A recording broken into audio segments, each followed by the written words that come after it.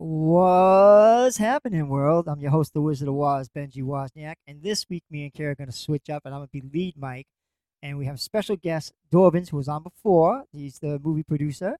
So what we're going to talk about this week is everything Lord of the Rings, and Dorbins has a certain thing he wants to start out with. So Dorbins, take it away.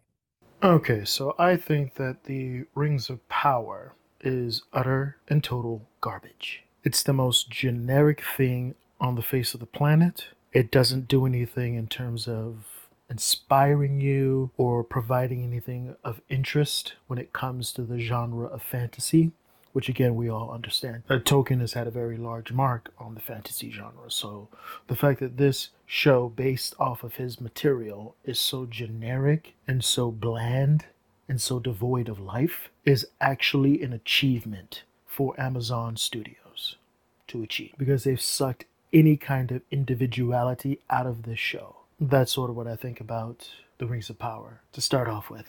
Ben? Okay, so I actually thought the season one was just it was okay. It was good. I mean, you needed to have this descriptive situation of the different races and how the rings came about, and the building of Sauron, and you needed this to continue like the first six movies. So you go back in time to figure out how this all came about, how he tricked humans, dwarves, and elves to wear the rings and basically come under his manipulation. So I thought it was okay. I just think that it was a decent beginning. It was a season one. So you like basically you're looking at like the introductions, the the tellings of the tales. So yeah, it wasn't jumping off the screen like, oh my god, this is amazing, but it was good enough to get to season two. Okay, look, Ben, this is not really the best kind of selling point you're trying to do here. You're saying that we would have to watch, what is it, 8 hours of this show to get to the good stuff in season two. I mean, that's just not. I mean, most people are not going to commit that much time just for the hope or the possibility that the later seasons are going to be better. Like, no one's going to be doing that. And I mean, again, another show that released during the same period is set in a fantasy world with medieval culture and society as its backdrop, right? House of the Dragon had the same kind of issues, and you could probably say more issues leading into its release than The Rings of Power did, because House of the Dragon was coming off of the heels of horrible finales for that entire series, because season 7 and season 8 were not the best seasons of that entire show, and there is a large portion of the fan base that was not happy how the show ended. House of the Dragon had an uphill battle, but I would say that House of the Dragon did a better job of introducing characters, giving you compelling drama, giving you incredible backdrops to layer on the scenes, and just everything you would want in terms of good storytelling, visual storytelling, right? Because in The Rings of Power, besides all the other crap that they were doing a lot of telling you rather than showing you what this show is supposed to be about. Because aesthetically, the show looked like a bunch of video game cutscenes, and not that great cutscenes either. It just looked like it was just a hodgepodge of a bunch of different elements and things put into one show to make it seem epic or to make it seem like it has more gravitas than it does. Now, for me personally, I'm more of a Middle Earth fan than I am a Westeros fan personally. But when you compare House of the Dragon and The Rings of Power, honestly, there's just no comparing the two, because House of the Dragon beats it wholeheartedly. Now, on another hand, what Rings of Power tried to do in order to hold on to the meager viewers that it had towards the end of it is that the show constantly tried to mirror certain scenes and certain moments in the original trilogy. and did it poorly. Now, there's a number of scenes that I can list here, right? But the things that are coming to mind initially is the things like with Isildur essentially having a voice in his head when we first meet him, sort of alluding to how, the ring is whispering to him and trying to get him to do things that he doesn't want to do. And there's just a whole bunch of other things littered throughout the series that do that constantly, where it's like, ooh, let me dangle this Easter egg or this moment that you're familiar with from the original trilogy without giving you anything of actual substance. It's like junk food, and it's not even that great junk food. It's bad junk food. That's essentially what the show is. No, it did. I think a lot of it was them thinking, all right, you should know who these people are already. Like by watching the other trilogies, you should know who Gladriel is. You should know who Sauron is. You should know who all the Gandalf. You should know these characters. I mean, Gandalf, of course, they haven't actually said it's Gandalf, but it's Gandalf. Right. But this is the thing. Even though this is a popular IP, a lot of the point of the show is to introduce this to either a newer generation of viewers to this particular show or this particular world, and also to appeal to anyone else who isn't familiar with the story itself. You're trying to get newer viewers because they spent all this money to acquire the rights to this popular IP, so they know that those particular people are going to be almost guaranteed viewers to this, at least to the first episode, right? So the whole appeal is to attract new viewers, because that's the same thing that Game of Thrones did when it came out. It didn't just rely on the core fan base of the books, it also had to attract outside viewers and spectators to the show. That's what made it a very popular show at the time. So the same principle applies to the Rings of Power. They can't sit there and assume that everyone knows what this particular show and what this particular series is about. There isn't a single IP out there that has that kind of totality appeal to everyone. You can say that there's probably a number of them, and I would say The Lord of the Rings is probably one of them, where it's like there's a mass appeal. As in, there's a lot of people who know sort of what the story is about-ish, but going into the show assuming that your viewers know what you're talking about, especially if you're trying to get newer viewers and newer subscribers to your subscription service, then you have to do the work of making sure that you cover those bases. Because I know it's shocking, but there are people out there who have no idea what the story of The Lord of the Rings is. And again, like, the show made it so obvious, it hurts when it comes to the things like with the wizard that fell from the sky. Because again, we all know he's a wizard, okay? Whether he's Gandalf or not, or if he's some blue wizard, we all understand that he is most likely a wizard because he's coming off like a wizard. He has the beard, he has the, like, I'm the old wise person, right? Even though he has amnesia or whatever. Like, that stuff is totally obvious. And the other thing that's also obvious is how much we all knew that Halbrand was Sauron. Like, they made that so abundantly clear from the get-go. It hurt. Like, it was like, you don't need to slap us that hard with that piece of information. At least make us work for it. Because everything with the him coincidentally meeting Galadriel in the middle of the ocean, when they arrived in Numenor, him walking by a blacksmith area and you see the suspicious music playing in the background as he passes that, because we all know that Sauron is very skilled in the art of crafts and craft making, obviously because he did the ring. So when we see him pass by there, we're like, okay, now I can put two and two together what you're trying to do with this guy.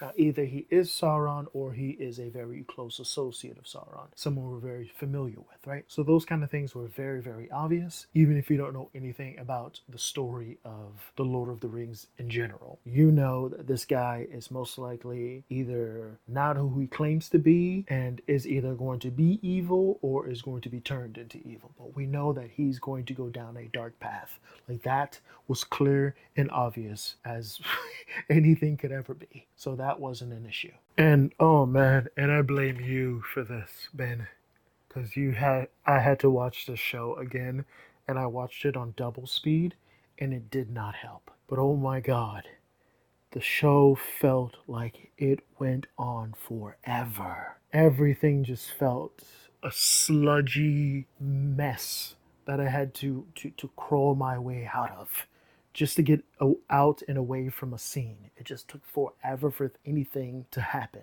And as an audience member, you should not be feeling that, especially with a story this familiar. You shouldn't have to feel like you're wasting your time in your life watching the show because things just did not happen. And I watched it again at double speed and it did not help. Well, I mean, of course it helped because I got through the episodes quicker, but it still felt longer than it should be. And that's just. May I ask, it sounds like this series is chalked up to a lot of like poor writing and adapting from the original source material. Do you find if there was a different team behind it, it would have been better? Or do you think that this prequel story that they're trying to tell is so lackluster that it doesn't matter?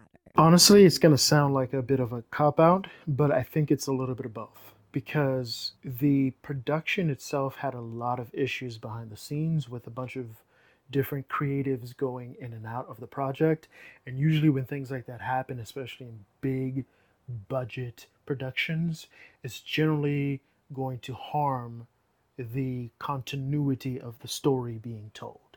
There were so many people who either were let go or decided to move on because they can kind of sense and feel that the show that they're trying to tell isn't going to be faithful to the source material. And again, for me, I'm not like super hardcore about being super faithful to the source material. I'd like it to be as close as possible because generally you would tell a better story. Because we can see this mirrored again. I'm going to keep bringing up Game of Thrones as an example of this, right? People notice that the better seasons of the show was when George R.R. Martin was involved in the show, right? Because again, he is also involved in the first season of House of the Dragon, right? And it made a difference because you're sticking closer to the story of the creator of this world. Now, are we all realistically expecting them to do everything verbatim? The original trilogy didn't do that. It didn't do everything verbatim. But you got the initial story and the themes, the plot,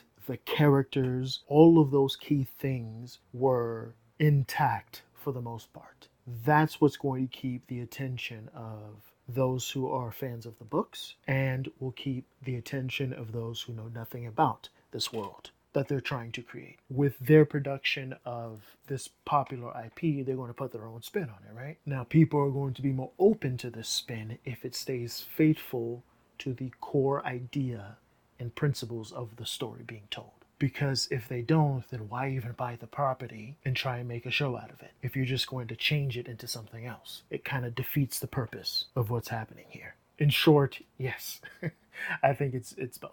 Do you have any thoughts about that, Ben? So I see what you're saying. I really do. I've heard like numerous things about the production of this movie, this show. I heard that it was thrown together because a lot of people were saying that the Lord of the Rings and the Hobbit series was basically predominantly a white, non-female lead. Like they were like, oh, everybody in there is white. Everybody in there, that the leads aren't women. So we're gonna do this thing where it's gonna hit that demographic of viewers. And I see what you're saying. Like it was thrown around, and then other people jumped in and out. And I think they might have had a vision at first of how they wanted to do it, and then like they felt pressured with like all these things thrown at them. Like, well, wait a minute, well, we have to hit this demographic of people, this demographic of people, and it kind of got away from the original story. Whereas they're more focused on like, let's have Gladriel as the star, and then let's have this elf as the star, and like you don't really know who's the star because like it just bounces back and forth about who's in like the lead in this series. Of course, it's Gladriel,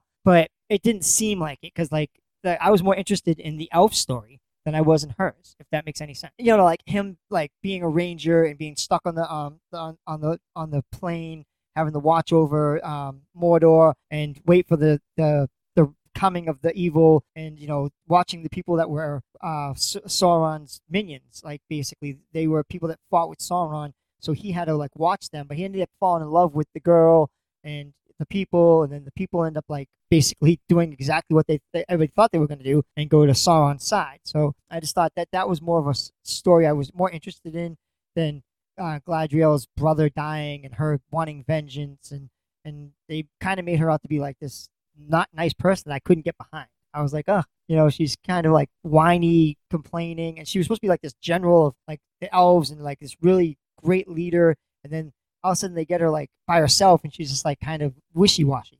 Okay. Finally, there's something we can agree on because I think that the portrayal of Galadriel was just, it felt nothing like the original character. She wasn't ethereal. She didn't command the room when she walked into it. She was very bland and boring and very whiny, very entitled to things. The thing that I keep going back to and keep thinking about is how, in the very same time period, House of the Dragon came out. They had similar issues where they were, changing the ethnicities or the backgrounds of certain characters, right? Generally, people stopped caring about any of that kind of stuff because, again, when you make drastic changes like that, they have to be justified. You can't just do it because you want to please a certain section of the audience, right? So House of the Dragon faced the same issues as the Rings of Power in a lot of ways. They managed to deal with those issues in a captivating and interesting way for the viewer because who was it? The Valarian, I forget his name, but his character was changed, right? It only added to the story because it made it very clear that Rhaenys, whichever one of the R's, the daughter of the king. It made it even more clear to the people of Westeros that she had been unfaithful to her husband, right?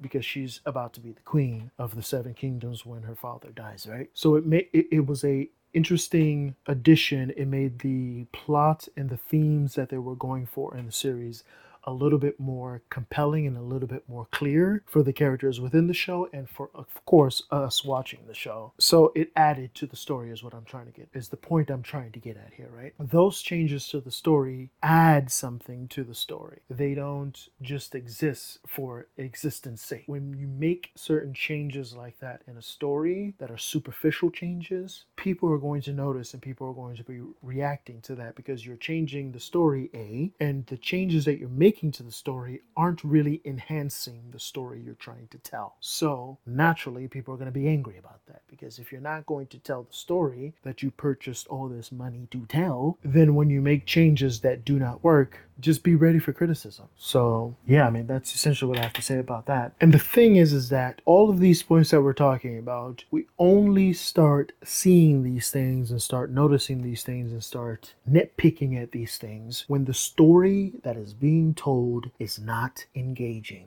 If your story isn't engaging, then you're doing something fundamentally wrong, especially if you have this ginormous budget at your disposal. You're going to ask questions like, what's wrong with you? And where's the leadership in this thing? No, as a reader of the books, I see where you're coming from. I do. I see how they're supposed to be portrayed and how they were portrayed in the show. So as far as my take on the Fellowship of the Rings, so for me, I didn't like it. I know everybody's shocked at this. I didn't like it. I didn't like it. And I think there's a part of me that didn't like it because I was ruined on the Fellowship of the Rings years and years before when I went and watched this awful, awful Lord of the Rings movie where they had it was animation and manimation, like the screen in the background where they have the people walking behind it. So it just ruined me for this. And then there was a part in the Fellowship of the Rings where Frodo dances, and it looked just like that part from the Lord of the Rings movie I saw.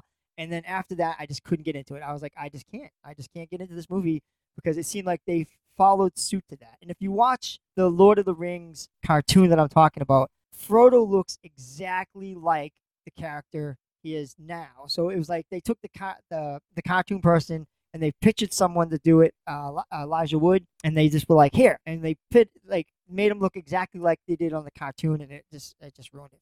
Okay, I'm gonna do some pushback on this because I don't really see what you're talking about when it comes to Frodo looking like the animation cartoon. Although I will agree that Peter Jackson himself said this, that he was inspired by that film. You can actually see certain scenes that he sort of expanded on in the trilogy itself. But to say that Elijah Wood looks like that cartoon, I just don't see the comparison there.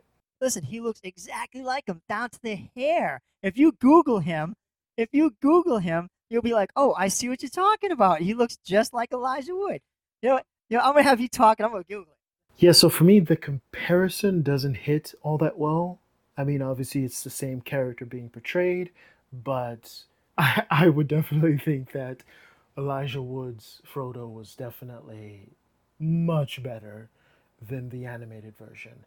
Because again, I can obviously understand the similarities in terms of some of the scenes you might see, and because I was watching them back to back, not back to back, but at the same time, and you can kind of see the similarities in the scene structures. But yeah, I don't see when you say that Frodo is essentially like, I don't know, like a carbon copy of of the animation version. I don't see that. I'm talking about the look, the hair, the dress. I'm not. It was like he just looked and said, "All right, I'm gonna get this guy that looks just like this character from the cartoon, and I'm gonna put him in the lead."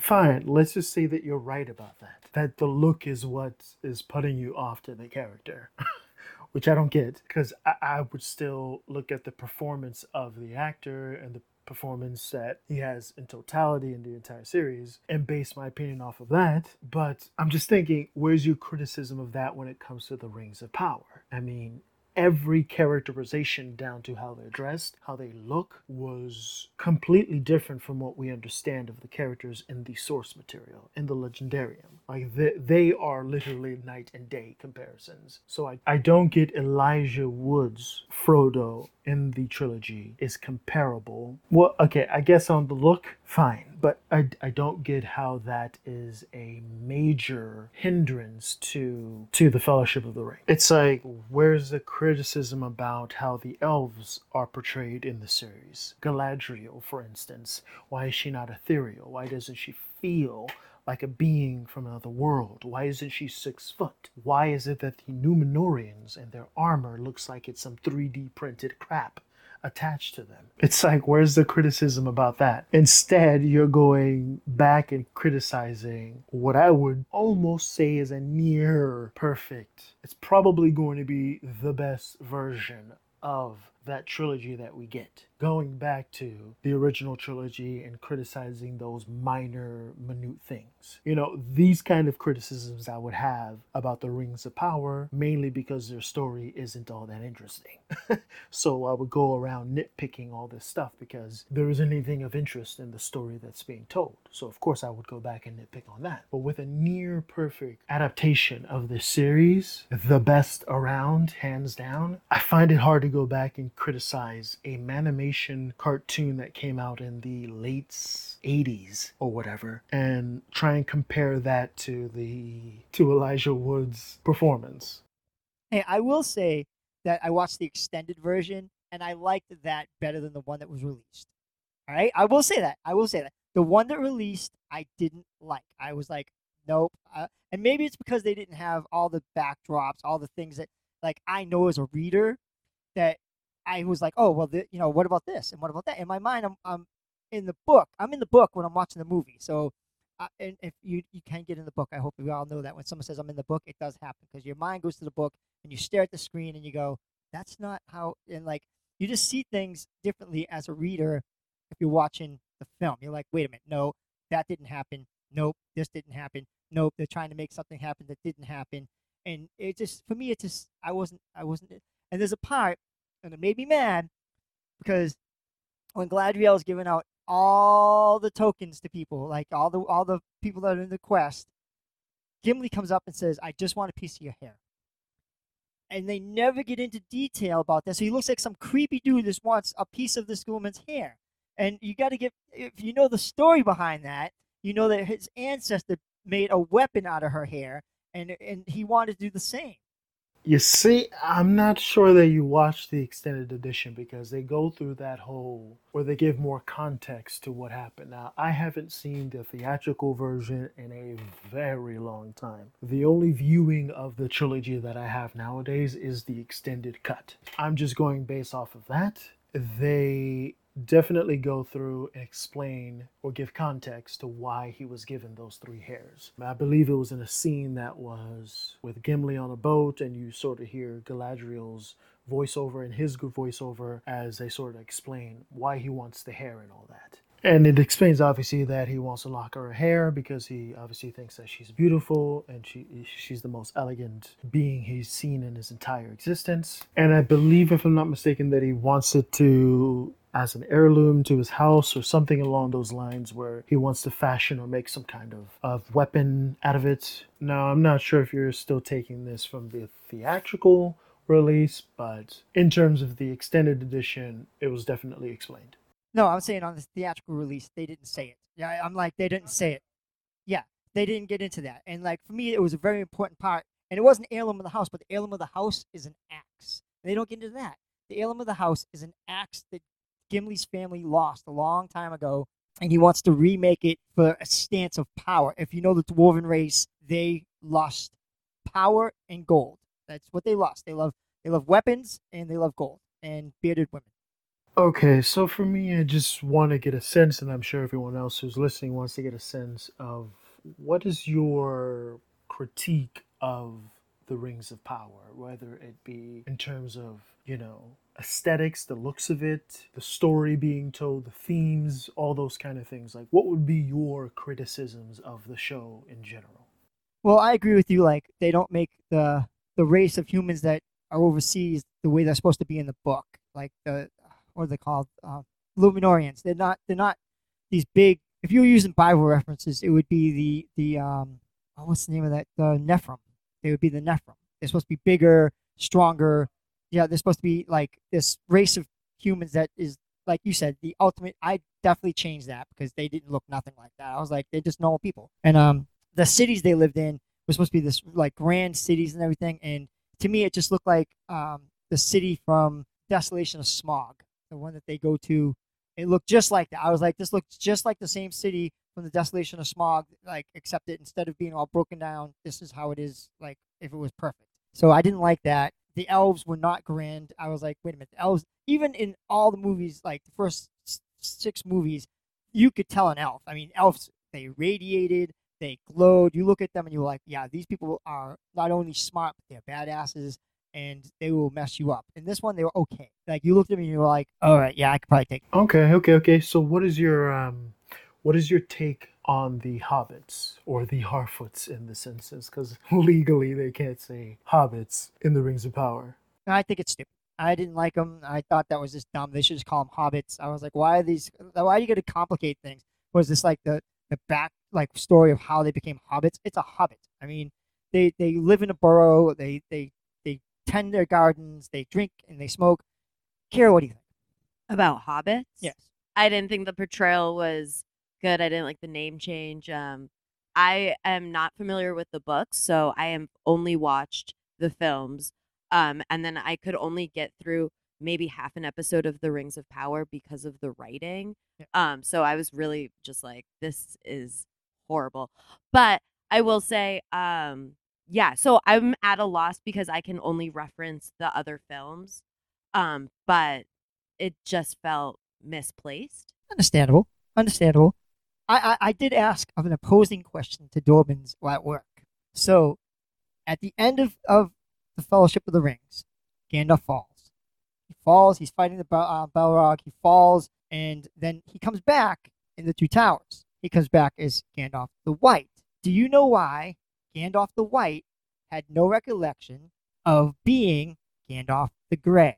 Is it because you go through like a wizard transformation? So that was an interesting question when you posed it, and it had me a bit stumped because I think I was focusing on, well, just the fact that I didn't think about why he really didn't have much memory of his, well, in the sense, I guess, his past life. But when I thought about it more and more and more, it just didn't make sense that Eru Ilúvatar, the god of Tolkien's world, it just didn't sit well with me because I don't think that this particular god interrupts with his creation's ability to have free will. So when you said that when Gandalf came back as a white, he no longer had a choice to choose between good and evil, that he was set in the ways of good. And I that just didn't accord with me because I don't think that, because the only way he would come back is if Eru allowed it to come back, right? And again, he is one of those, I guess you could say, celestial beings who essentially live on forever. They're sort of like the primordial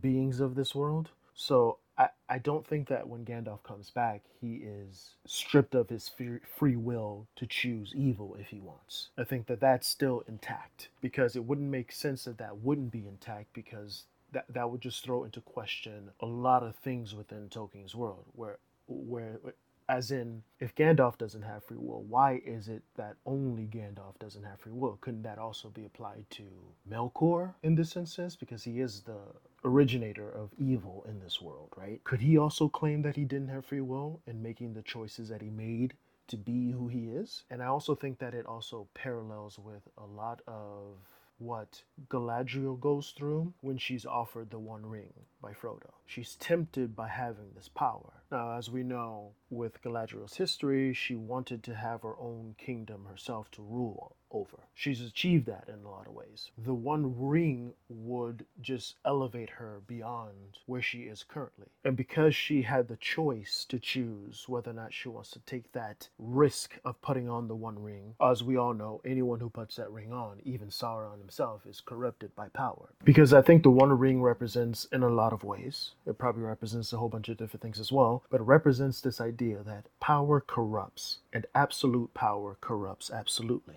And I don't think that it would have been any different for Galadriel if she would have put on the One Ring. So I think how her struggle with her need for the One Ring parallels with Gandalf and his, now, I guess you're saying his lack of choice now since coming back, because he probably made a choice, obviously, to come back, that he no longer has a choice of choosing between good and evil. He's now good. That's like a part of his contract and he can't break it. And I just don't think that that's the case. I think that he still has the ability to choose between good and evil, but much like with Galadriel, she chose not to possess the One Ring. And in choosing, now she can go off into the West, content and fulfilled with the fact that she is good and that she was able to gain victory over temptation and corruption. And I think the same thing still applies to Gandalf, because if it doesn't, again, it opens a can of worms which I think is interesting, but I think it would destroy a lot of the continuity of the world that Tolkien created. Because a lot of characters can come up and claim to not have had a choice once they've decided to go down the route that they decided to go down. Because again, that would also parallel with what happens in the real world, right? People can claim that they don't have free will in the decisions that they make. And I guess we can obviously understand how that might create some, let's just say, dangerous precedents for how we deal with each other in society if no one is responsible for the decisions that they make. And I think that Gandalf is still responsible when he comes back as Gandalf the White for the decisions that he makes. So I think he could still choose between good and evil. So my take is this. I feel Gandalf the Grey was able to either do good or evil. He kind of pushed the borders on a couple of situations where he could have done something bad, and it was kind of a little questionable of his decisions. When he fell and he fought the Balrog, I feel he was brought to a proportion where they were like, hey, you can be Gandalf the White. Gandalf the White is unable to do anything but good. He can't do evil. He can't even think about doing evil. So therefore, it wiped out the recollection of Gandalf the Grey, because Gandalf the Grey had that ability, and you can't reflect back on that as Gandalf the White, because then he would not be Gandalf the Pure. Yeah? I guess that makes sense. Back to Dorbin's point. So you think that becoming Gandalf the White and stripping him of his free will, if he was the White and had free will, would he still be tempted? Yes, I think if his free will is intact, which I believe it is, of course I think he would still be tempted, but I think he would have clarity in the fact that using the One Ring or using any corrupting power is not the way to win this battle against evil. Because I think a lot of the struggles in this world is that people are trying to use the tools of evil to defeat evil. It's proven throughout the eons in this world that that does not work. That anyone who has ever gotten their hands on the ring have been corrupted by it. So I think at this point in Gandalf's journey, he has come to terms that, or come to a realization that being tempted by this power isn't the way to win this war, to win this battle against evil. Because for me, I think of it in terms of someone who has an addiction to whatever particular thing it is, right? And they have dug down to the root cause of why they are addicted to said thing. So once they found the source to their addiction, as to why they're tempted towards this addiction, then they're no longer going to be tempted by it because they're now aware of what leads them down the road to said temptation. They know the pitfalls, they know the traps, they know what triggers this need in them. And I think that at this point, Gandalf, much like Galadriel, understands in themselves what tempts them to yearn for this power. And I think, much like with everyone in the real world, when you understand the things that motivate you, when you have self-knowledge, you're able to make better decisions. You're able to, for lack of better terms or phrases, you're able to understand your temptations and your desires and the things that you want and why you want them. And I think Galadriel and Gandalf the White understand this. That's why he's been elevated to this higher position, because he understands the things that motivates him and not to get bogged down and thrown off course by them. So I think that that's where his free will lies, and that's why Gandalf the White would not make a decision to choose evil. I don't think his free will needs to be stripped away, or because that would just make him a less interesting character. If now the only reason why he's making quote unquote good decisions is because he, I don't know, has a contract that says that he can't do it. You know what I mean? I think it's a much better thing when, in a much more interesting character arc, when the character is the one making the decision to be good and not being forced, coerced, or influenced. I mean, there can be some influence to be good, obviously, but at the end of the day, it still has to come down to choice. And whether that choice was Gandalf making it while he was the Grey and his death, and then into his new life, or his, I guess, actual, or his final stage and final life, making the choice to be good, right? It has to be a choice. That's what it boils down to. Because if it isn't, it just becomes less interesting, frankly. And it makes the story less interesting. Absolutely. Because, I mean, everyone deserves, I would assume, free will in this world, pure or not, right? That's like a basic condition.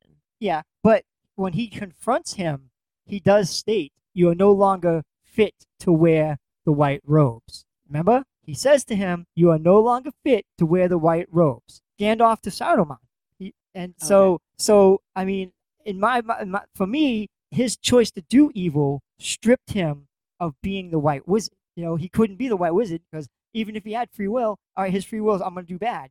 Okay, so why be stripped of the white robes? I mean, if it's free will, then he could be like, oh, you know what? Let him do it. I mean, he can still wear the white. But Gandalf clearly says to him, you are no longer fit to wear the white robes. Yeah, but in that point, it's kind of evident that Saruman was able to become a white wizard and still have the choice to be evil. So why wouldn't that still apply to Gandalf as well in this situation? You know what I mean? Because I'm still confused what that has to do with the free will aspect of the conversation. So if it's free will and they did bad, why would he be judged? Like, you know what I'm saying? All right, because why would be stripped of the white robes? So you did bad. If it's free will and you're not going to be punished for your free will, then you could still wear the white robes. But since he did bad, Gandalf becomes the white wizard and Saruman is stripped of his white robes. So you're saying that Gandalf has no free will because Saruman had free will and chose evil? Yeah.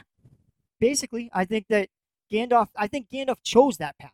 Like when he fought the Balrog and he goes, I fought through fire, I fought through water, I fought through anything. I think he was given a choice.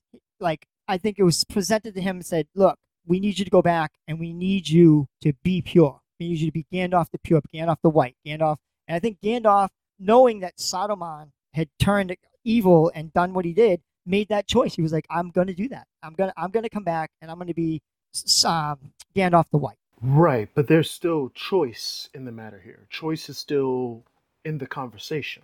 So you're saying Gandalf has free will? I think he chose his path. I think it was presented to him and they said, you know what? He said, yeah, I'm going to do it. Because he knew going back as Gandalf the White, it was the only way to help Frodo, help the human race, the elven race, the dwarven race. I think he sacrificed his free will to be Gandalf the White, to come back and say, all right, I will take this responsibility on myself, because Gandalf is all through the thing, even as Gandalf the Grey said he will make sacrifices for the right thing. And I think that's a sacrifice he made. Of course, but I think in if and I could be misunderstanding. So if I am, I'm not trying to. But by making that choice, that is having that free will. Whereas if he had no choice and was just Gandalf the White because they saw that when they made a white wizard have free will and Saruman chose evil, they were like, can't do that. So am I getting it confused? No, no, no. I think that there is some validity in what you're saying. The thing though I'm confused about with Ben on in particular is, do you think, I mean, because okay, I think that of course Gandalf wants the best for this world, obviously, right? Because he is one of the protagonists, right?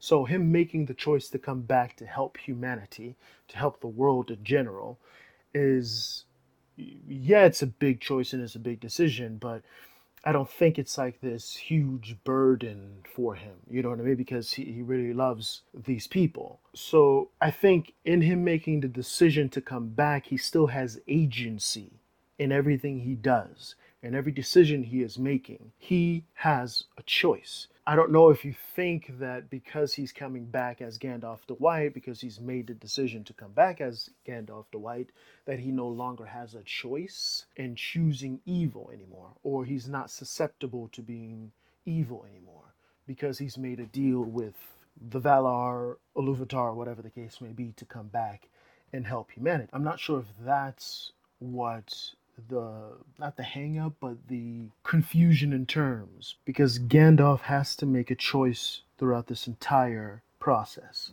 There isn't a point in this thing where he doesn't have a choice that he can or cannot make. If Gandalf is presented with the ring towards the end of this struggle, if he's presented with the ring towards the end of the struggle, he still has a choice whether or not he wants to take the ring and use its power and allow it to corrupt him. I think he still has that choice. He still has the capability to do those things. Because again, if he doesn't, the story is going to change dramatically for quite a lot of characters. And I just don't think that the God of this world again takes free will or hands out or dishes out free will randomly. I think it's a blanket thing for every being he's created. Like they all have a choice. Now, whether they choose to do something good with it or not, it's up to them. I think that that is the case with Gandalf and every other character in this situation. No, I believe to the point where he said yes, he had free will. Once he said yes,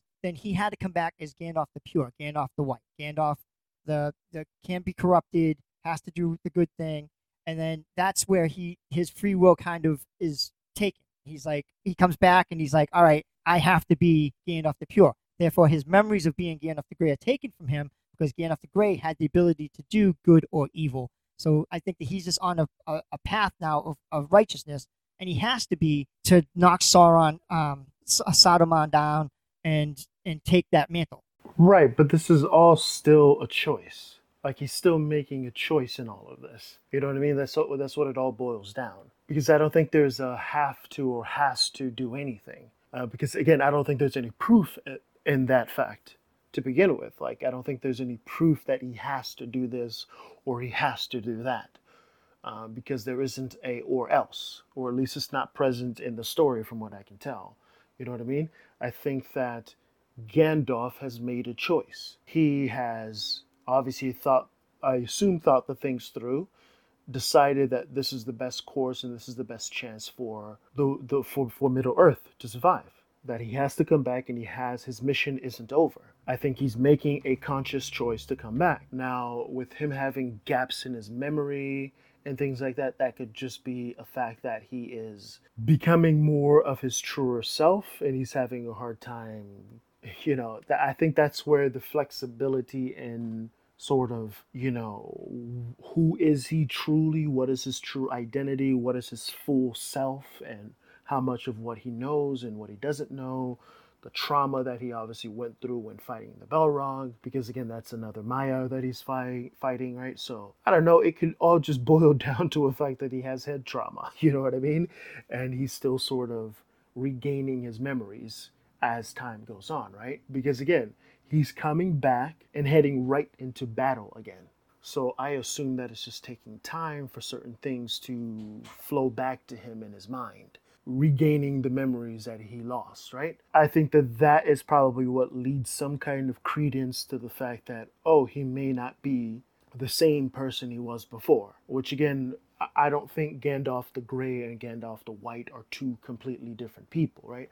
I think it's the same being who has, as characters should, transform and evolve throughout the story and become better fleshed out and become more clear in their choices and more determined in their goals.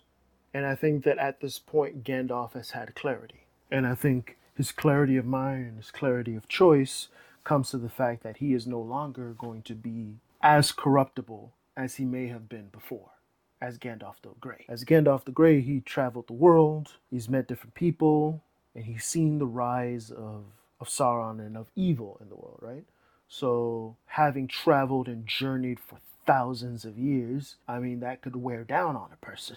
You know what I mean? Even Gandalf in his gray stage, right? So I assume that throughout that weariness of travel and that weariness being in Middle Earth and dealing with all the things that he's dealt, he's probably more susceptible to corruption. But once he's been tested, which is what I think his battle with the Balrog was, and the choice to stay back and stand back and sacrifice himself for the Fellowship, is that he is, or he has made a choice that he is going to stand as a bulwark against evil, however it comes. I mean, because it was a brave thing for him to, the you shall not pass thing with the Balrog, right? He's making a firm stance against evil, and he's willing to risk his own existence for it. And for him to be able to do that, it has to be a choice, because it becomes incredibly uninteresting if any of this is anything else but his choice. Now again, we understand the meta of it. He is a character being written by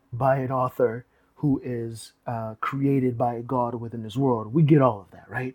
But again, still, he has a choice as a character, right? If he doesn't have a choice, everything in the story starts to crumble. So my point about him being the pure, the Gandalf, the pure Gandalf, like when they're in the Rohirrim and he's facing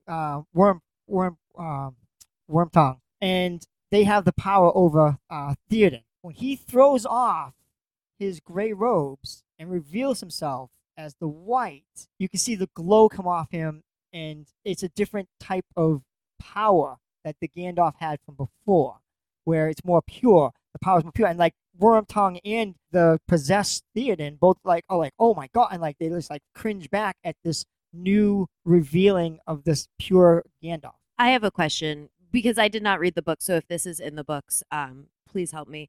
If Gandalf he battles, he falls, was there ever a possibility of him not being able to come back if he was not Gandalf the White, or is this like the final form of every wizard? I'm not 100% sure about that, but I think that because the wizards are essentially Maiars, which are sort of like the celestial beings, I think that they are sort of eternal. They definitely have long life, and they could be sort of reincarnated or, come back to life and whatnot. But I think, Gandalf definitely had a choice of either coming back or staying in his primal form if he wanted to. So I think that was definitely still a choice that he definitely could have made.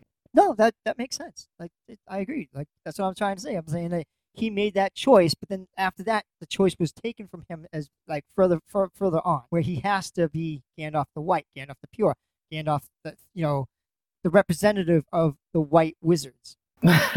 Look, I get it, man. I totally get it, but I think it still boils down to choice. But when you say that he has to, he made a choice, because I think that is a choice. No, I just feel he has a path that he has to walk. Like he has to walk the White Wizard path. Whereas before, Gandalf had more flexibility. Gandalf the Grey had more, like, he could sway either way. He did some stuff that was questionable. He did this Gandalf can't do that. Yeah, he's more focused on good and pure and leading the right life. Like a vegan. Like vegans not going to eat meat because it'll corrupt them. in their system. Gandalf now, his system is pure. His system is so he can't do the things Gandalf the Grey could. I don't know, man. I feel like I want to disagree with you on that fact, but I think we might be just going around and around and around in circles with the ideas. But no, I do think it's an interesting point. It's an interesting theory, much like all the theories of Gandalf taking the ring, being corrupted by it, and all the things that would lead from that. But yeah, I definitely do think it's an interesting concept, an interesting theory. Do you think he would go crazy if he actually? Oh yeah. Yeah, definitely. I definitely think he would go crazy. He would go mad with power if he got hold of that ring. So I do have some points that I want to touch on here because, I mean, I think we talked about most of them, but when it comes to the dialogue, oh my God, is it dreadful. The dialogue is. It Kinda feels like. ridiculous. First of all, it felt like a human didn't write it.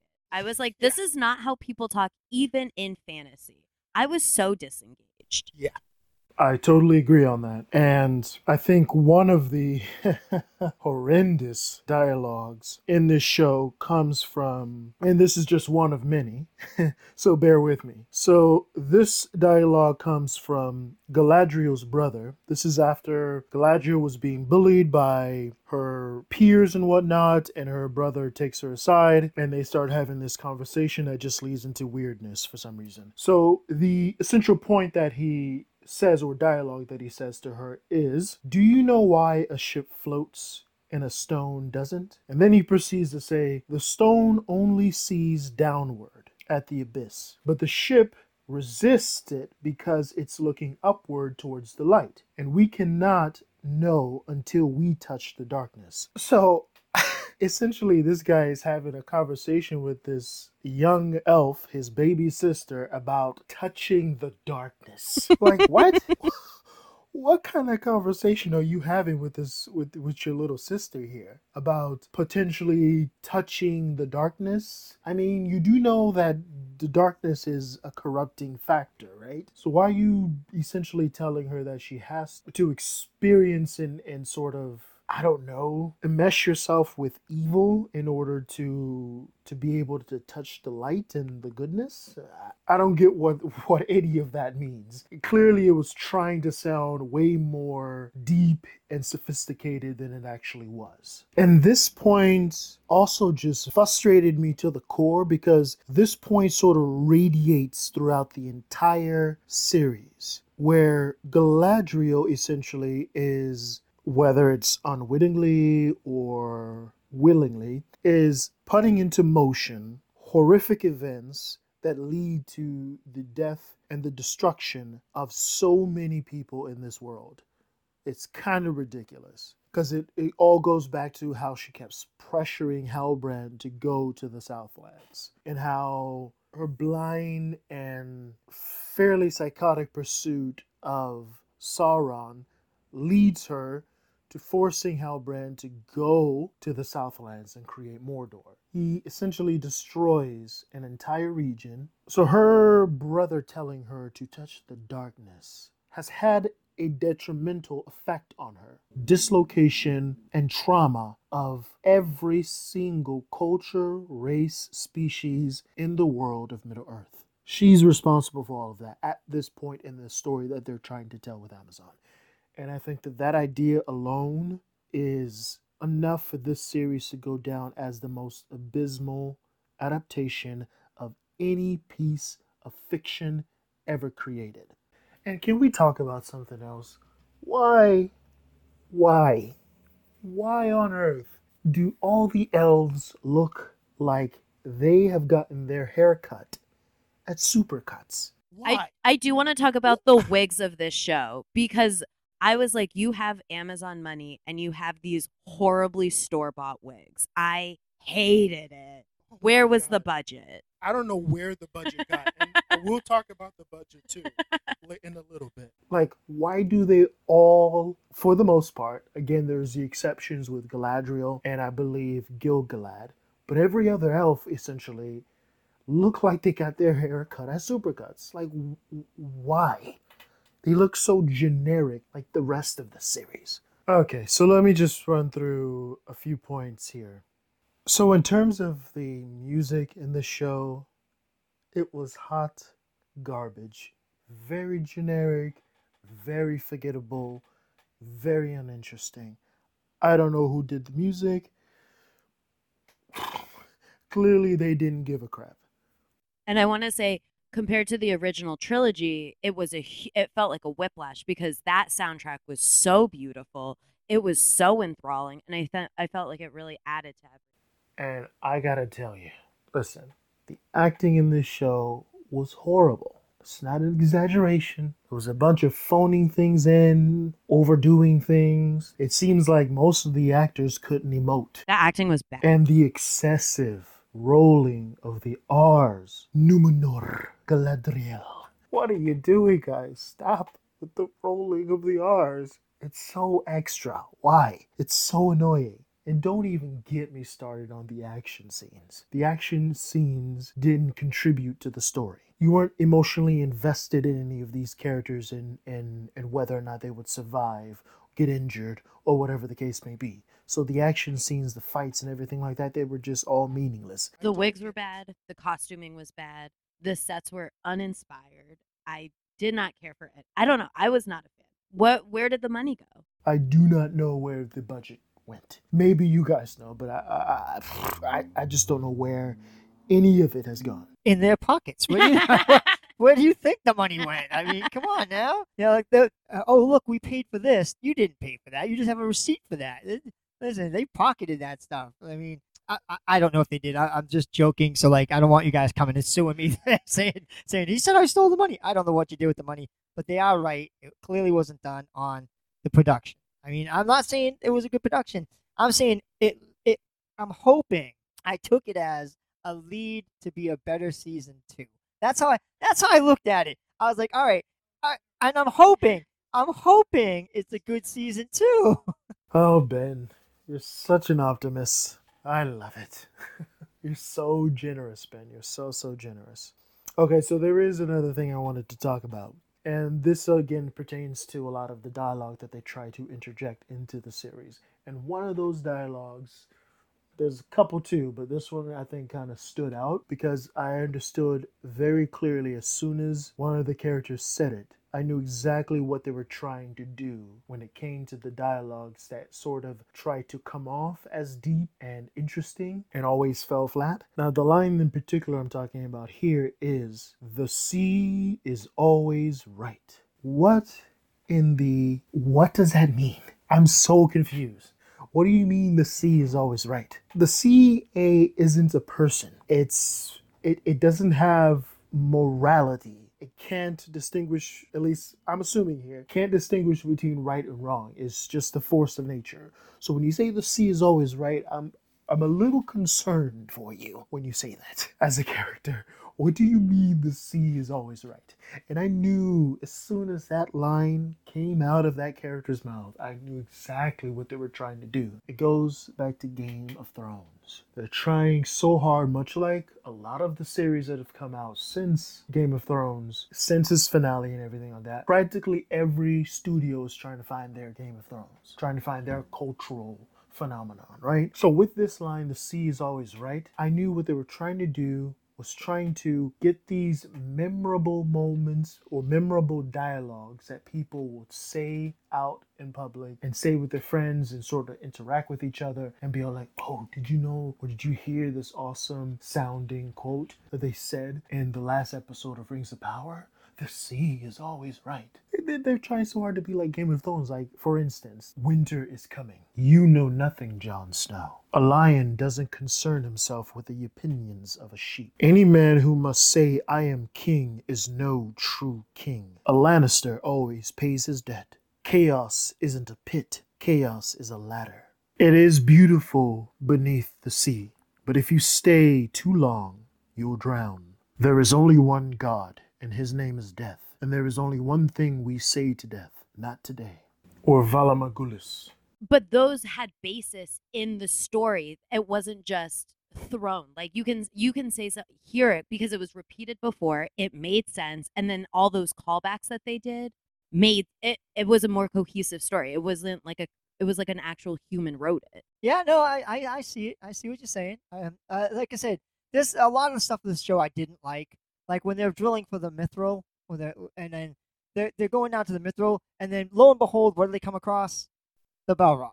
And no, that's not right. No, it was not. That's not when they found the Balrog. That's later on, because Gimli had been to the, the the the halls. He's been there before. So the Balrog can't be discovered right now. It happens way later. They dig deeper after the Mithril, so that kind of pissed me off. I was like, "What? No, you don't find the Balrog at this point in time.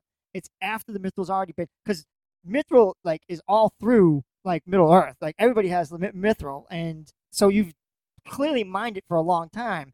So if you find a Balrog now, you ain't mining that Mithril." Okay, okay, okay. So on the point of Mithril, let me ask you guys this. Did we need an origin for Mithril? Was anybody asking for an origin of Mithril? Did we yearn to know how this rock was made? Like, was that a crucial part of this story that we needed to know? That we needed to take up crucial screen time for? Like, did we need to know that an elf and a Balrog were fighting on some mountain next to a tree? Their good and evil clashed, and then it went down into the tree, and boom, we have Mithril. It's like, A, that's stupid. B, ain't nobody asked for that. Okay? Nobody cares, nobody's interested in it. I'm just saying, I don't think we needed that much screen time and that much time taking away in this story to tell an unnecessary origin. And if it had to be necessary for the stupid reason that the elves need Mithril in order to heal themselves so that they don't die, listen. I don't want to go down the rabbit hole of that ridiculousness. Whatever. It's stupid. Well, let's just classify it as that and leave it alone because it's gonna give me a headache. I mean, again, it's like, did we need an origin? It's like the show tried to create so many origins for so many things, and the other abysmal origin that it tried to create was the origin for Mordor. Who here wanted to see Mordor be presented to us by a dude sticking a sword into a stone, having a bunch of water flow into a volcano, have that volcano explode, it go towards all of the Numenorians and elves, and most of them didn't die from that. What? That's crazy. You take an entire, pyroclastic storm towards you, and most of you survive? Okay. And what do we see towards the end of the culmination of that? We see a little title screen pop up on the screen. It shows the Southlands. And then that title screen gets burned away and turned into Mordor. Oh my god. Mind blown. You guys blew up an area overnight. You switched the title on the screen. And oh my god, it's not Mordor. Such brilliant, brilliant storytelling. I'm telling you, brilliant. No, I agree. I mean, I was looking at that too, going, "What? No, what are you talking about? That's just stupid." I mean, all of a sudden now it's Mordor. Like I was saying, that's when the people turned to him as a leader again, and I'm like, all through this, they're like, "No, it's not going to happen. We're going to stay true to ourselves. We won't let him corrupt us again." And like 2 seconds into it, they're like, "We're corrupted." I was like, "What the hell just happened?" I was like, "What happened to like we're not going to do this?" And like it took less than a second. Like literally, it was like my grandkids. I'd be like, do this. No, I'll give you a candy bar. Okay. That's how quickly they turned. I was like, holy crap. I mean, talk about no self esteem. I mean, that was awful.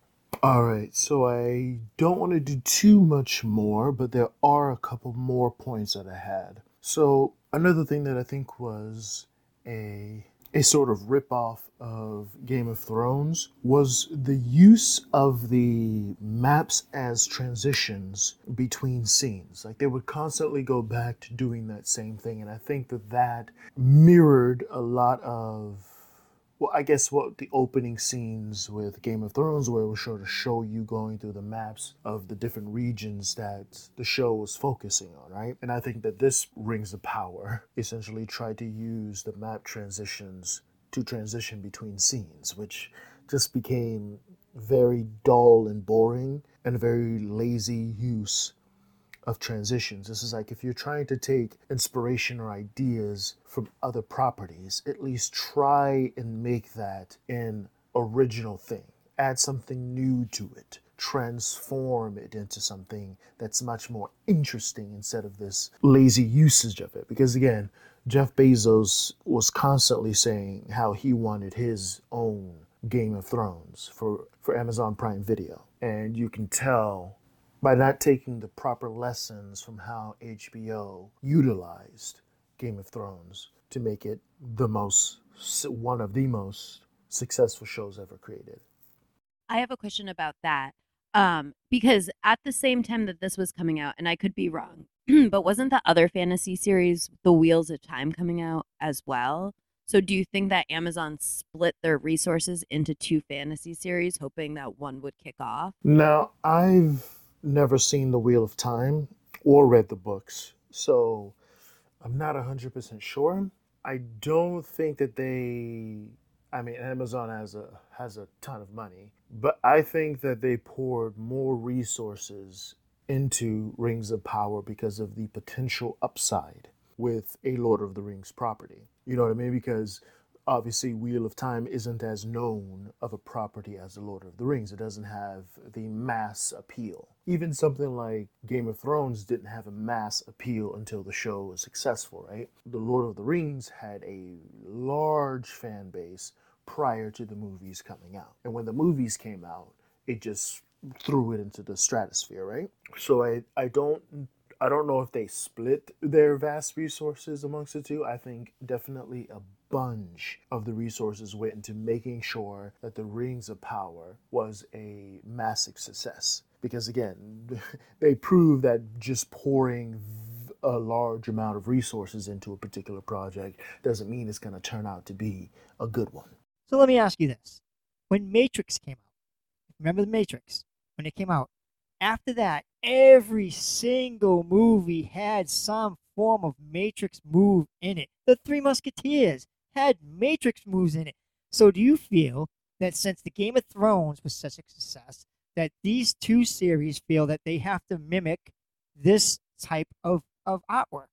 Well, yes. In short, putting aside the creativity aspect of making a show, they want the numbers. They want the accolades of having a number of awards attached to the show. They love to have the high view count. So yes, in terms of that, definitely. The influence that Game of Thrones had on television making is vast, because every show essentially wants to have that kind of cultural impact. And they all want that cultural impact without having to do much of the work that the series did and the production house of HBO did, right? Because HBO for a while now has kind of mastered the art of television, of making television. Everything from The Sopranos, The Wire, Rome.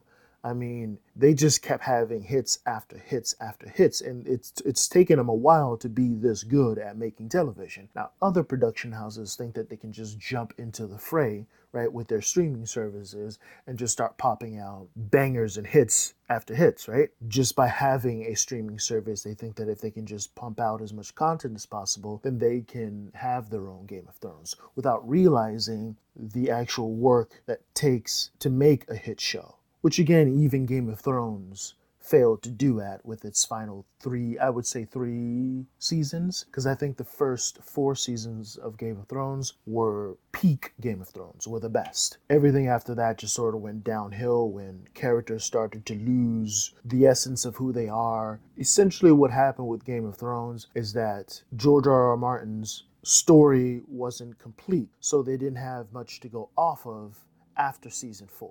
So now the creators of the show had to, based off of probably George's notes, come up with something that was close to what his vision of how he was going to end the books, and things just started to fall apart, right? Because we can't argue the influence that Game of Thrones have had on television making. Because the first part of Game of Thrones, like I would say season 1 through season 4, the production value wasn't as good, or they didn't have as much resources in a sense, in the beginning as they did in the last 3 seasons because of the popularity and the story consistency and just the overall better storytelling that happened in the first 4 seasons, right? So I think the trend generally is that in a highly successful series, there's usually a small group of people who have a clear vision and a clear idea of a story that they want to tell. And using the limited budget that they have, they create a very compelling story with that limited budget, right? Which forces them to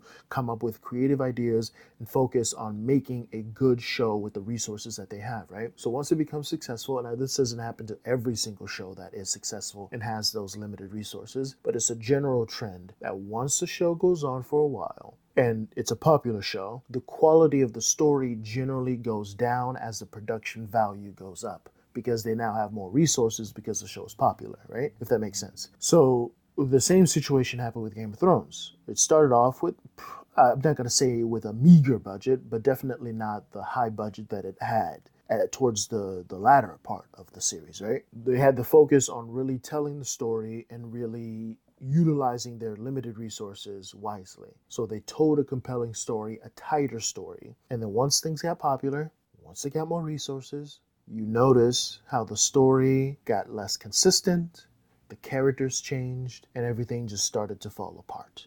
And you can't just like, yeah, and I think too, a lot of it comes with the success of shows. You get a lot of production notes and you get a lot of the corporations being like, okay, well, you just have to build on the success. And then I think that's where stories lose it.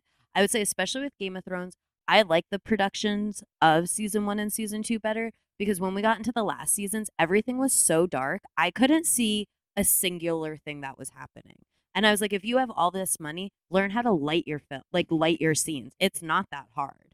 Yeah, and I think a lot of that had to do with the ego of certain directors with the show and assuming that their sort of artistic takes are just something that the audience members are just not either ready for or just don't understand. Because I remember one of the directors was just like, we light it dark because, it's dark and you wouldn't really be seeing what was going on in a battle that was happening at night. And it's like, I mean, have you not seen the Battle of Helm's Deep? That shot was done at night and you can see the things that are happening in that battle at night, right? This is a fantasy show. Just because you're trying to make it be realistic doesn't mean that we as the audience members viewing this, because again, it is a visual medium, we need to be able to see what's going on. So sort of going after the fans of the show who are like, hey, I can't see much of what's going on in the show. Because again, it kind of feels like a ripoff. It feels like you're trying to, with all this budget that you have now, like you're not trying hard enough to make sure that we're engaged in the story. When it came to certain creatives on the show being like, well, if you don't like this style of filmmaking, it's just because you're not sophisticated enough to see it. It's just like, no, bro, turn up the brightness on the thing. You know what I mean? Show us what's going on. And then look at House of the Dragon. Very well lit. And people liked it. Exactly.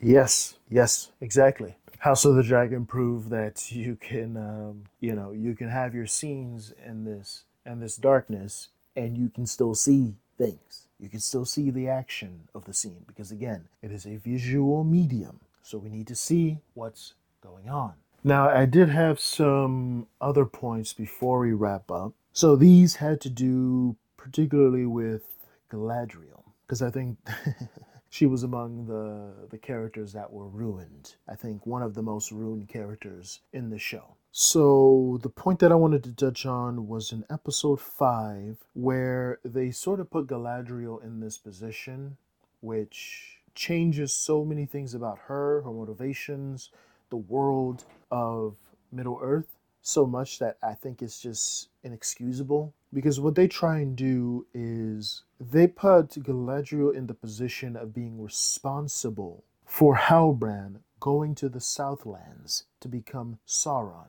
and create Mordor. Now just let that sink in. Galadriel is now responsible because she pressured him constantly while they were in Numenor for him to go back to the Southlands. The implications of that is, it's hard to put into words how frustrating that is. Because you're essentially saying, and not in a compelling way either, you're essentially saying that she's responsible for the death and destruction of a whole swath of peoples because of her selfish desire to have him go to the Southlands to fulfill her goals and her needs. Once you set that precedent, everything about this character changes dramatically. And you have to ask the question, how many hands did this script pass to where all these people were like, okay, this is a good and a compelling story to make? Like, how does that happen? From the script writer to the director, the producer, the actors, like all these people, the script has passed hands and all of them, what, think that this is okay? I mean, I don't know. I think that this person was probably asleep, frankly, because it's like, how do you justify? How do you justify Galadriel is essentially the villain of this story? She is the main architect, the fall of the Southlands, and probably the fall of every other region of Middle-earth. But what do you think about that, Ben? Yeah, I agree. And, maybe they're going off the premise like you cause your own problems. I mean, a lot of people think that, you cause your own problems. Like sometimes like you're in a relationship that you and the guy clearly don't work out, but you keep on trying to force the relationship to work, but it can't work. And then eventually it blows up in your face. You're trying to stay at a job that's not good for you, and you keep on staying thinking things are going to change, things are going to change. It never changes, and it blows up in your face. So I think maybe that's what they were trying to do with her. Like she was in the situation where like she was so determined to right the wrongs that she caused the wrong. If that makes any sense. My God, Ben, you're giving these guys a lot of leeway here. It's like your explanation of that makes more sense than what we saw on the screen. They didn't take that approach, or at least that wasn't conveyed in the show that we saw. Listen, if they wanted to go down that path, fine, but make it compelling, make it interesting, make it align with the character that we know instead of creating this just disjointed, generic story. Because, I mean, they didn't even do the bare minimum thing of how did when this piece of information came to her, how did it affect her? It just seemed like it didn't. Like, it was like, okay, now I'm moving on to another thing. You know what I mean? There was no emotional impact or any kind of facing of her own demons that she caused all of this tragedy to happen. Like there was no moment where we saw any empathy in her because she is directly responsible. No matter how you shake it, no matter how you try and rationalize it, she is responsible for that. Yeah, but that could be on the point of like she was so determined to hunt him down anyway that she didn't care that she caused it. She was going to get him no matter what. And even if she did cause it, oh well, he still has to pay for her brother's death. I think they focus too much on the fact that she's so overwhelmed by her brother's death that it totally corrupts her whole character. And that's not Galadriel. I was watching it going, this is not who this person is. This person is not that way. She would not do this. I mean, yes, she would want vengeance, but she wouldn't seek it to the point that this person's seeking it, to actually destroy the world by making this person the evil that she always thought was going to be there. She created him because of her own like ways. She's like, oh, you're going to be the person of the South. You're going to be the person of the South. So she forces him to take the mantle of Sauron. And I think that it was, like I said before, because people cause their own dooms. And I think that's what they were trying to emphasize and beat into us that, if it wasn't for her being like this, this would not happen. But if that was the case, it would have been reflected into the movies and they would have said something like that. Been like, oh, had she not done this, this wouldn't happen. And they never mentioned that at all. It's never mentioned that she even had a brother in the movies or that she had any kind of connection to Sauron. None of that. She just calls him the evil. That's all she says. She doesn't say that, oh, I know you or that. She just calls him the evil one. Right. Yeah. I mean, I totally get that because, again, it's like this particular show gives us the opportunity to focus on Galadriel more than we did on the original series. So there's a lot of characters and a lot of situations that could be introduced, like all of her other brothers, her husband, her daughter. Where are they? Where are they in this story? But I think that they just dropped the ball on all of this, on the potential story that could have been told, the fleshing out of this character, this fantastic character that they tried to ruin in the show. And I say tried because I don't think they succeeded in ruining the original character. I just personally think that this is some dimension we've entered into, where someone decided I'm going to throw a bunch of money at creating a half-baked, distorted version of Tolkien's work kind of thing. With that aside, there were some other points that I wanted to touch on when it comes to the dialogue in particular. And this one focuses primarily around a statement that Galadriel says to, I believe the character is Bronwyn's son. I forget his name. This is one of the characters in the Southlands, where she's talking to him because they're together for some reason. I don't remember what the reason is, but this is after the volcano has exploded and everyone is covered in Cheeto dust. And Galadriel's walking with him, trying to find his mother. And he's feeling down and feeling sad about this. And it feels like Galadriel essentially recycles a little bit of what her brother told her about touching the darkness and whatever. She essentially says to him, because he's again thinking and worried about his mother and everything like that, and he's like, obviously scared and confused and in his own head about everything and just worried. And she says, "What cannot be known hollows the mind. Fill it not with guesswork." And it's like, hey, how does that help this kid who is traumatized at this point after facing all the things that he did with the orcs attacking him in his village and all that kind of stuff, seeing people die, having this sword that is coming to life when it's attached to his blood, battling and almost dying from this orc attack. It's just like, is that your way of calming this kid down? From the saying is this dialogue that's supposed to sound all interesting and deep, fill your head not with guesswork? It's like, that doesn't help me, Galadriel. It doesn't help me.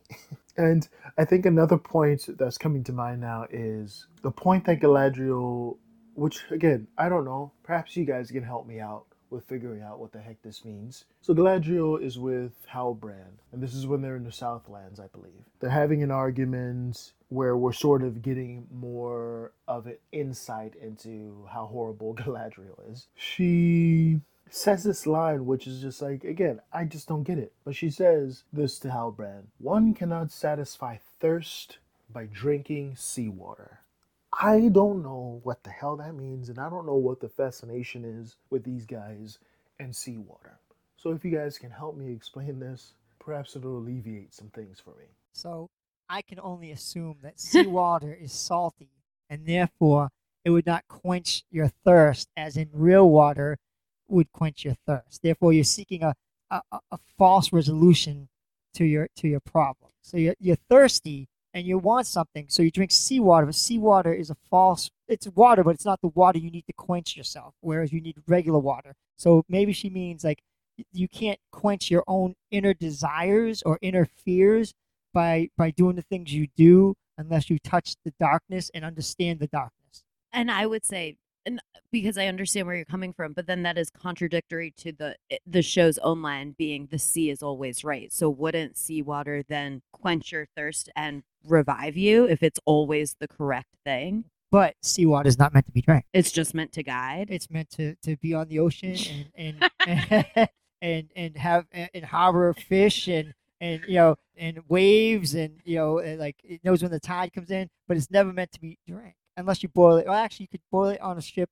Like I forget the name of that movie, but they took the water, they boiled it, and they got the pure water and got rid of the salt, and then so you can technically drink it if you purify it. So, I mean, that seems like a lot of work, but so does this show. This show's dialogue had a lot of work. Needed a lot of work. I mean, I'm just saying, maybe that's what they were getting at. I mean, it makes sense if you look at it in that aspect, but then, like you said, that they weren't pointing towards that aspect. So I don't know what they were trying to get at.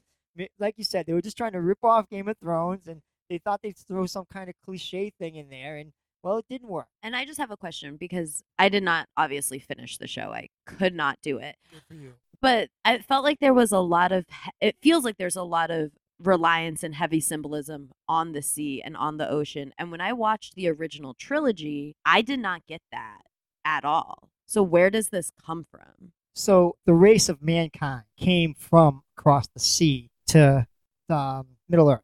Okay. So their leaders, like the king and all this stuff, came from overseas. Like there were a bunch of tribes before they showed up, and then they brought stability, like and order and a king and justice. So that's why like they are sea bearing people, like technically. So I think this symbolism of the sea and all this kind of stuff comes from the Numenorians. Now, the Numenorians are, I think, classified as different from the human race because they're sort of what you would, I guess, consider the peak of human condition and all that kind of stuff because they live much longer than normal humans do, are generally stronger, they're much more intelligent, and things like that. So the Numenorians are a seafaring nation because they live on an island and their primary culture runs on sea trade and things like that. So I think the symbolism for, the sea and all that kind of stuff comes primarily from them and because of them. A lot of the cultures in the real world during sort of the medieval times in the, like the Mediterranean was based off of a number of different things. But I think one of the things that I can remember is Atlantis. So it's essentially like this island civilization that was so advanced so very long ago. Again, the show did a poor job of illustrating that point. Yeah, I think they were just trying to make her sound really, really intelligent and deep. Like I said, they didn't do a good job with her character. I really like. I was watching it, going, okay. Like I said, I really liked. I was more interested in the Elven Ranger than I was Galadriel because I was like, all right, well, you kind of killed her for me. They like literally killed her for me because like she was one of my favorite characters in the trilogies. I was always enthralled by her. Even in the books, I was like, wow, this person's awesome. She's badass. And she has all this power and people like respect her.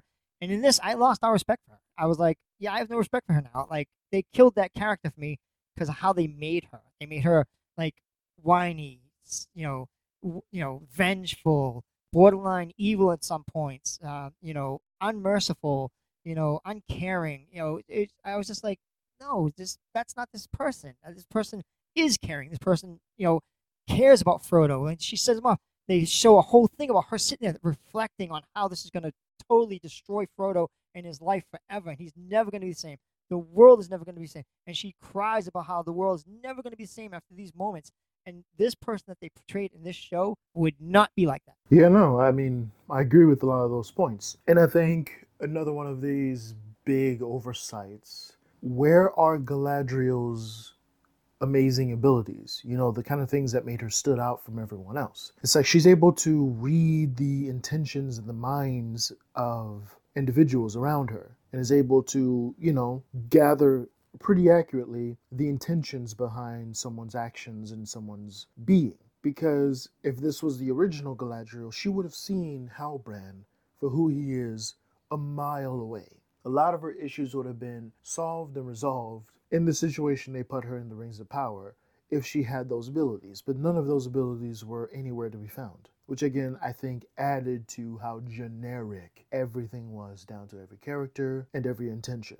It's like you purchased this entire series for the amount that you did, and you're not utilizing the characters as they are. If they're not going to be who they are, then frankly you just wasted your money on them. But there was another point that I wanted to touch on, and this goes onto the level or the amount of budget that was used for producing this particular production. So let me find the numbers here. And if you guys like, I think what we can do to sort of round this out is rank all of the adaptations of Tolkien to see which ones are the best and which ones are the worst. Okay, so I'm going to be going through these chronologically. So the first one on the list is The Lord of the Rings, the 1978 Manimation version, which was produced for $8 million.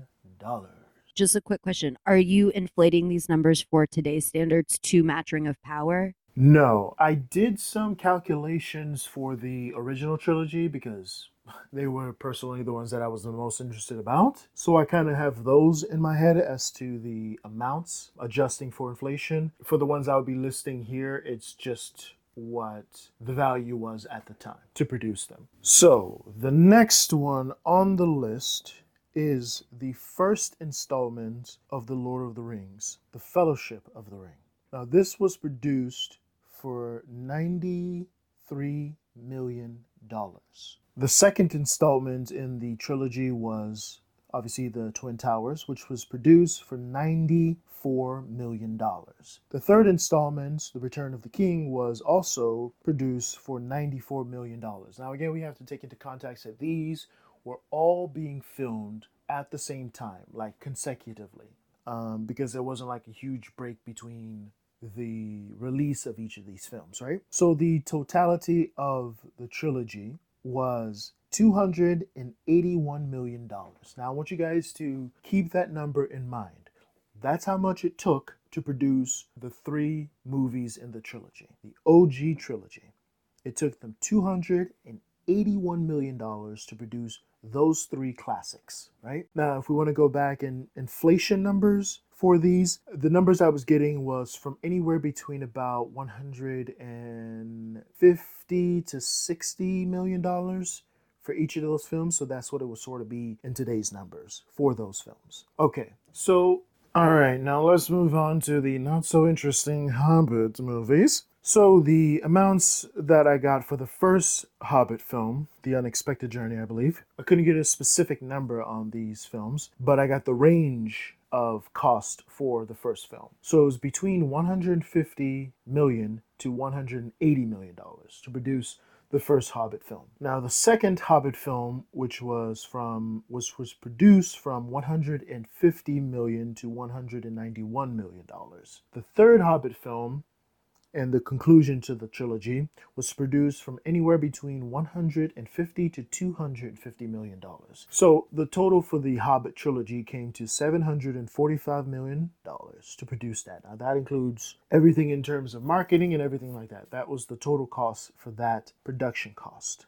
So now let's move on to The Rings of Power Season 1. I want you to remember the amount that it took to make the original trilogy, which was $281 million, which you can probably say roughly today, in today's money, it's probably closer to $300 million to make the totality of that series. Now, for The Rings of Power, the first season, it cost nearly $1 billion to make this show. Now, to break it down, the cost for the rights alone was $250 million. Now, for the production of The Rings of Power, the rough budget for that was $465 million. And I didn't get any specific numbers on marketing, but generally, marketing for something like this was probably half of the budget, or maybe a little bit more than half. I'm going to be a little bit more conservative about it and say that it was probably around 150, maybe 160 million to make, but it was probably definitely more. Now, again, I want to do another comparison when it comes to the House of the Dragon Season 1 and how much it was produced for. Okay, so for the House of the Dragon Season 1, which was released around the same time as The Rings of Power, they're both in a fantasy world. They're both based on medieval societies, right? So the similarities are there. The cost to produce the whole season of The House of the Dragon was under $200 million. Less than the cost of the rights to purchase The Lord of the Rings. That's how much it cost to produce the totality of House of the Dragon. And roughly the breakdown in terms of the cost for each episode for House of the Dragon was anywhere between $6 to $15 million per episode. And I would say the marketing budget was roughly around $100 million. Now think about that. Under $200 million for the whole season for that show, which roughly had the same kind of production needs as The Rings of Power would. And they were able to produce that show at a higher quality in terms of storytelling, in terms of visual storytelling, in terms of character development. They were able to tell that story at a much cheaper cost, which goes back to the point that I made before about how when you have a small group of ragtag people who are invested in telling a story consistently and clearly, who have a, I wouldn't say limited budget because again, HBO has backing from Warner, but they have a smaller budget to work with and they're able to produce something that's far better than something like The Rings of Power that had this ballooning budget nearing $1 billion. I'd say it's probably $1 billion or more at this point. But they had this higher budget, and their product at the end of the day was worst off. It's like, where did the money go for Amazon? Like, that doesn't make sense to me. I understand buying the rights because it's wildly popular. That is the only thing that makes sense. But then you still have what? A $600 million? Where is it? Because it's not in anything that we talked about. Yeah, clearly that was the numbers are just incredible. I'm like, wow, that's ridiculous. The production level, you can tell, is not the same. I mean, the show's production level is just terrible. I was like, oh my god. I mean, like I said, I was hoping that it's a build up to a great season 2. I have high expectations. Will I be let down? I wouldn't be the first time I've been let down. I mean, let's face it. I had to watch Back to the Future 2, so I mean, that was terrible, but we'll go there. I mean, I've been let down by movies before and shows before, so yeah, hopefully season 2 is better. I do think that the first trilogy is better than The Hobbit. Even though I don't like The Fellowship of the Rings too much, I do think all in all it's better than the Hobbit series. I mean, I like the Hobbit series for certain parts of this Hobbit series, like during the Battle of Five Armies when Thorin comes out of the keep. I think that's an incredible visual. I think that's a great part of the movie. You know, to the king, and they all go running to fight for the king. I thought that was great. Another part of a movie I like is The Return of the King, where Aragorn runs in and he says, you know, Gondor calls for aid, and he's like, you know, and they all look, and he's like, Rohirrim will answer. There's certain parts of each movie that I really truly took to heart.